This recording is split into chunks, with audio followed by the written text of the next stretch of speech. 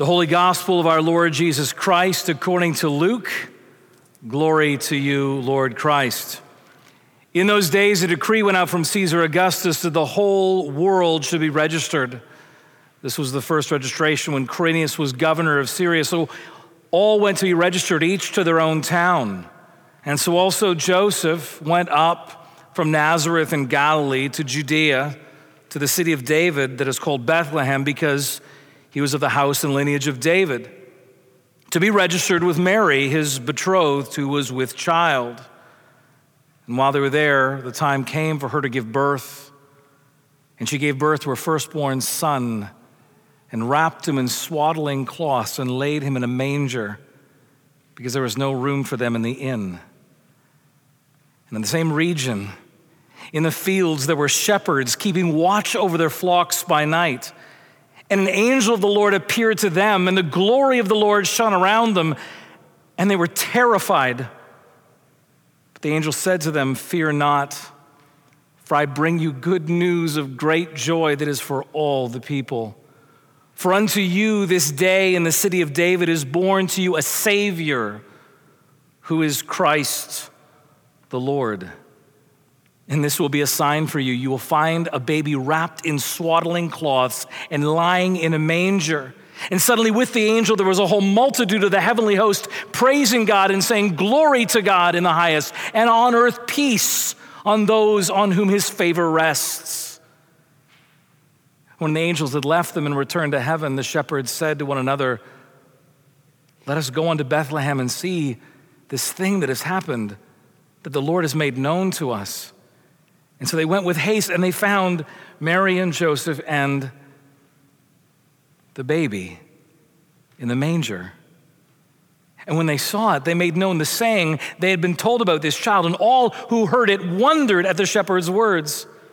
But Mary treasured up all these things, pondering them in her heart. And the shepherds returned, glorifying and praising God for all that they had seen and heard as it had been told to them. And friends, this night, this is the gospel of the Lord. Thanks, praise to you, Lord Christ. Let us pray. Heavenly Father, on this holy night, we ask you to send your Holy Spirit afresh upon us that we may hear, read, learn, mark, and inwardly digest the Christmas gospel, so that we would be changed more and more to be like the one born in Bethlehem. For we pray it in Jesus' name. Amen. I invite you to be seated.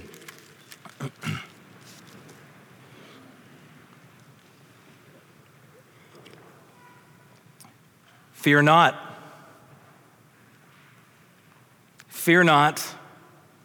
Fear not. Fear not. The angel keeps saying it.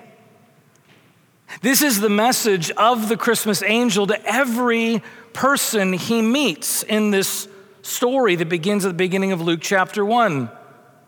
Luke chapter 1, verse 13. "Fear not, Zechariah, your prayers have been answered." Luke chapter 1, verse 30. "Fear not, Mary, for you have found favor with God." Skip over to Matthew chapter 1, verse 20. "Fear not, Joseph, to take Mary as your wife." And finally now tonight with the shepherds in the field, Luke chapter 2, verse 10. "Fear not, for I bring you good news of great joy that is for all the people." The angel says it again and again because this is the message that humanity needs to hear again and again.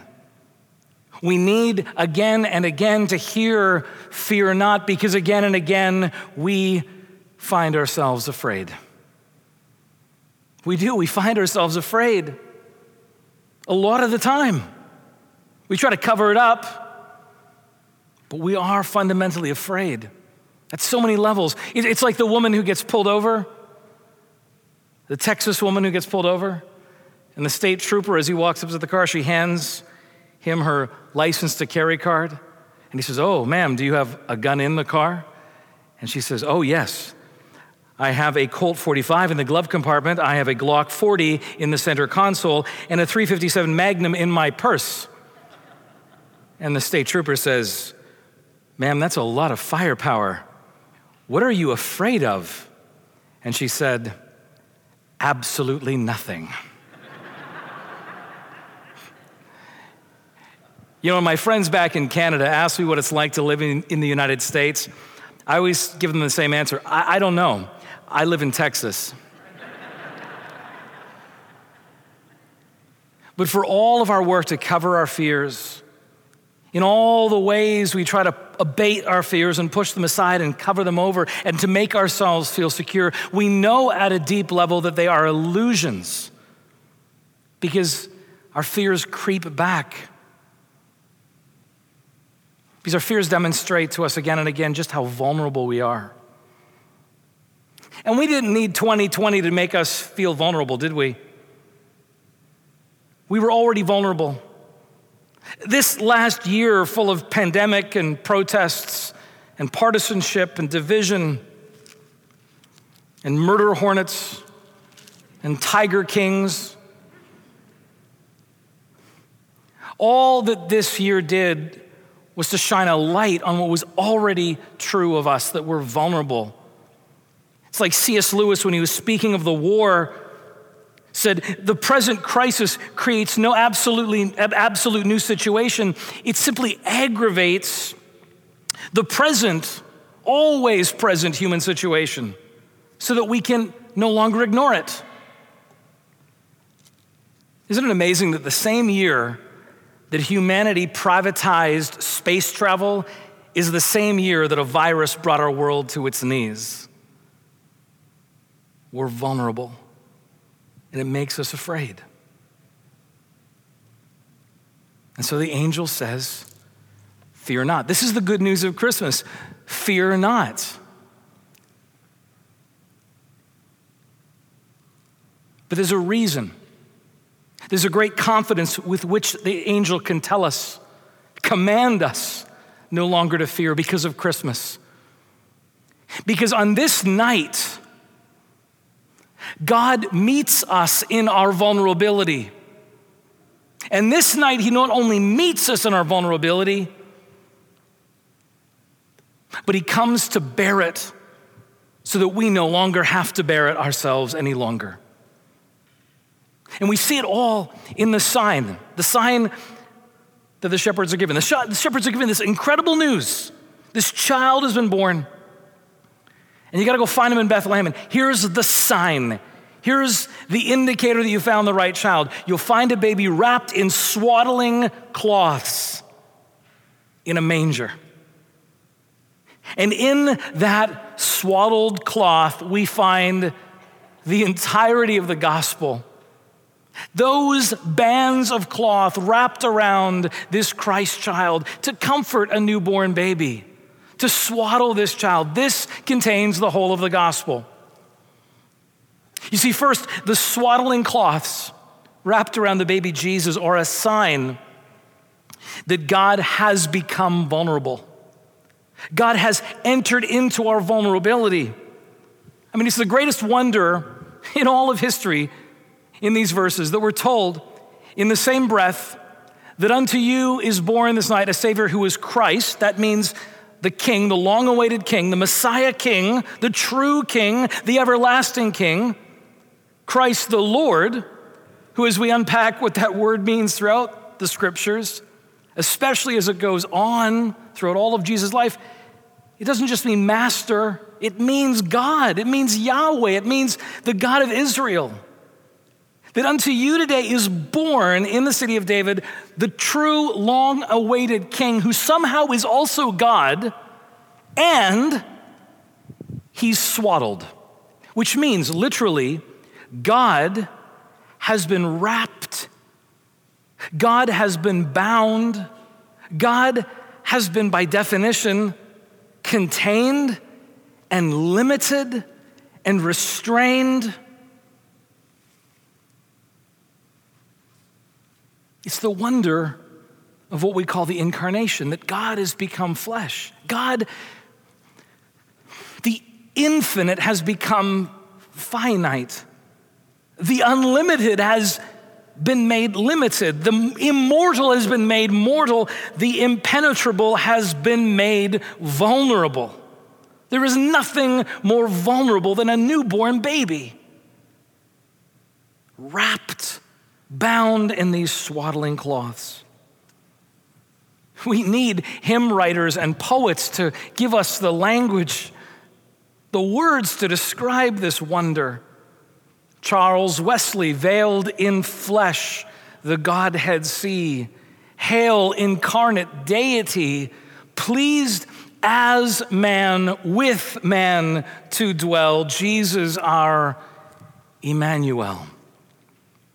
Or Lucy Shaw, the modern day poet, writes, quiet he lies, whose vigor hurled a universe. He sleeps whose eyelids have never closed before.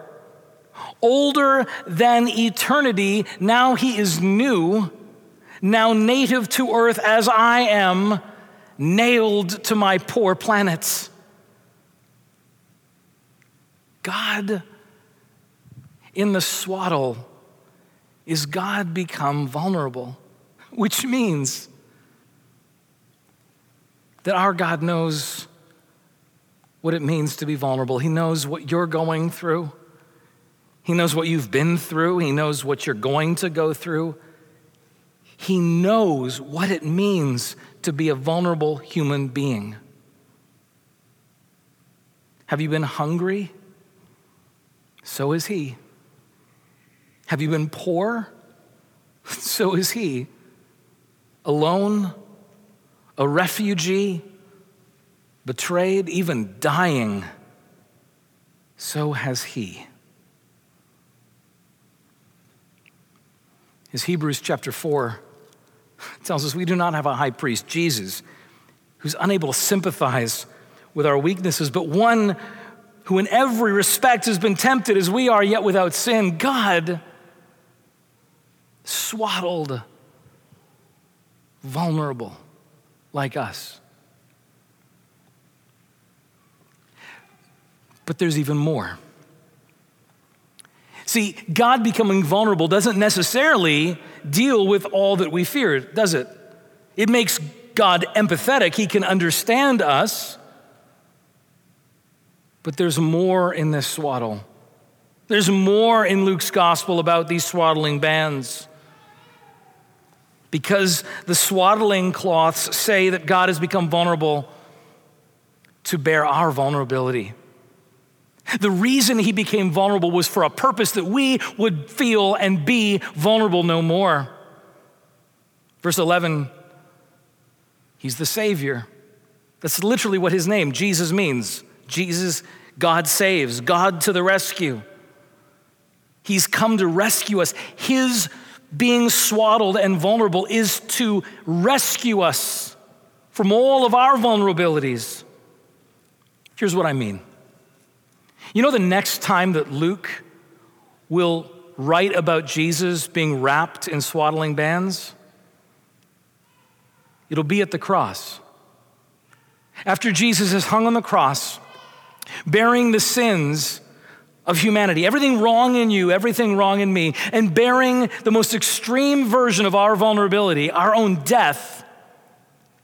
After he's borne that and has died, we read in Luke chapter 23, verse 53, that a man named Joseph of Arimathea took the body of Jesus down from the cross and wrapped it in a linen shroud and laid him in a tomb cut in the stone where no one had ever yet been lain. Having experienced the fullest extent of what it means to be vulnerable, dying, again, we find God wrapped in swaddling bands. It's the same sign. It's the sign that God has come among us, has become vulnerable to save us from our vulnerability. And just so you know, I'm not making this stuff up. Gregory Nazianzus, a 4th century celebrated church father, says this: he was wrapped in swaddling bands, but at the resurrection, he released the swaddling bands of the grave. Because do you see, the fear that we feel about our vulnerability is solved, is saved in us. Because as he enters into our vulnerability, as he enters into that most extreme vulnerability of death itself, he doesn't stay there. On the 3rd day, he bursts free from those swaddling bands, the sign. And in chapter 24 of Luke's gospel, verse 12, it says that when Peter rose and ran to the tomb, stooping and looking in, he saw the linen cloths by themselves and went home marveling. That same sign of this Christmas night, now broken free, because he comes to bear our vulnerability that he would triumph over it. Victorious from the grave, that no longer do we need to fear that moment of death. No longer do we need to fear that extreme ultimate vulnerability, for he, in those swaddling cloths, has entered in, has broken through and triumphed over everything that comes against us. It is the most wondrous exchange in the history of the cosmos, that God would take our vulnerability on himself so that he could hand us, could exchange with us his eternity. As St. Paul says in 2 Corinthians chapter 5, God made him who knew no sin to be sin on our behalf that we might become the righteousness of God. The most wondrous exchange. And it all began on Christmas, in that sign of those swaddling bands. I love how another church father, Ambrose, writes this. He says, he was a baby so that you could be truly human. He was wrapped in swaddling bands so that you may be freed from the bands of death. He was in the manger so that you may be in the stars. He had no place in the inn so that you would have a mansion in heaven. The sign of the swaddling cloths at Christmas and at Easter is the sign of how God teaches us to fear not. He has entered our vulnerability to triumph over it, to save us, to rescue us from our vulnerability. 2 Corinthians chapter 8 says, you know the grace of our Lord Jesus Christ, that though he was rich, he became poor for our sake, that you by his poverty might become rich. You know, the challenge for us is that we continue day after day, week after week, whether it's a 2020 or a 2021 or beyond, to be confronted with moments when we touch our fragility and our vulnerability. We feel it again, and we're tempted in those moments to do exactly what the angels told us not to. We were tempted to fear, to worry, to say it's all coming to the end. And that's why at Christmas every year, and at Easter every year, and frankly, on every Sunday in between, we're here every week. We tell this gospel story so that step by step, moment by moment, heartbeat by heartbeat, we can have the gospel penetrate more our hearts and minds. So that when we come to those moments of temptation, when we come to those moments when we're staring down what seems to be our greatest vulnerability, we can obey the Christmas angels and fear not.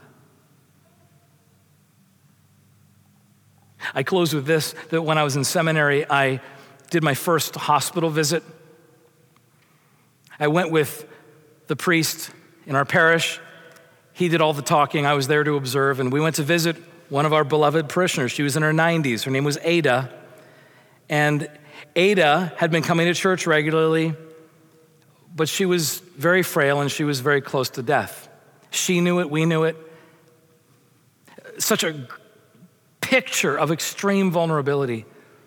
And I'll never forget, the pastor by her bedside said to Ada, who, by the way, was very deaf in her 90s, "Ada, you're dying."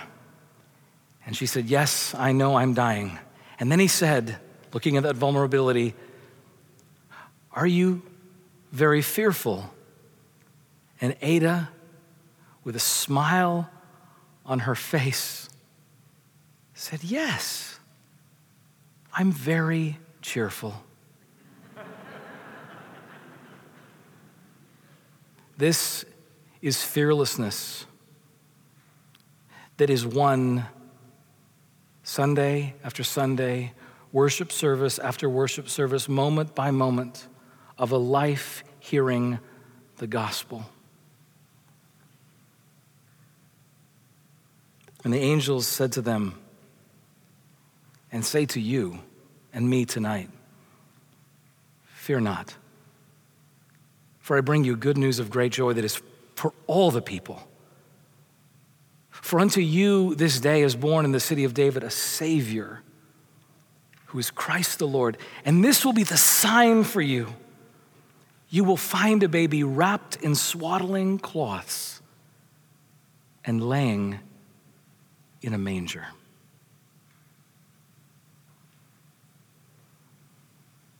This is the Christmas gospel.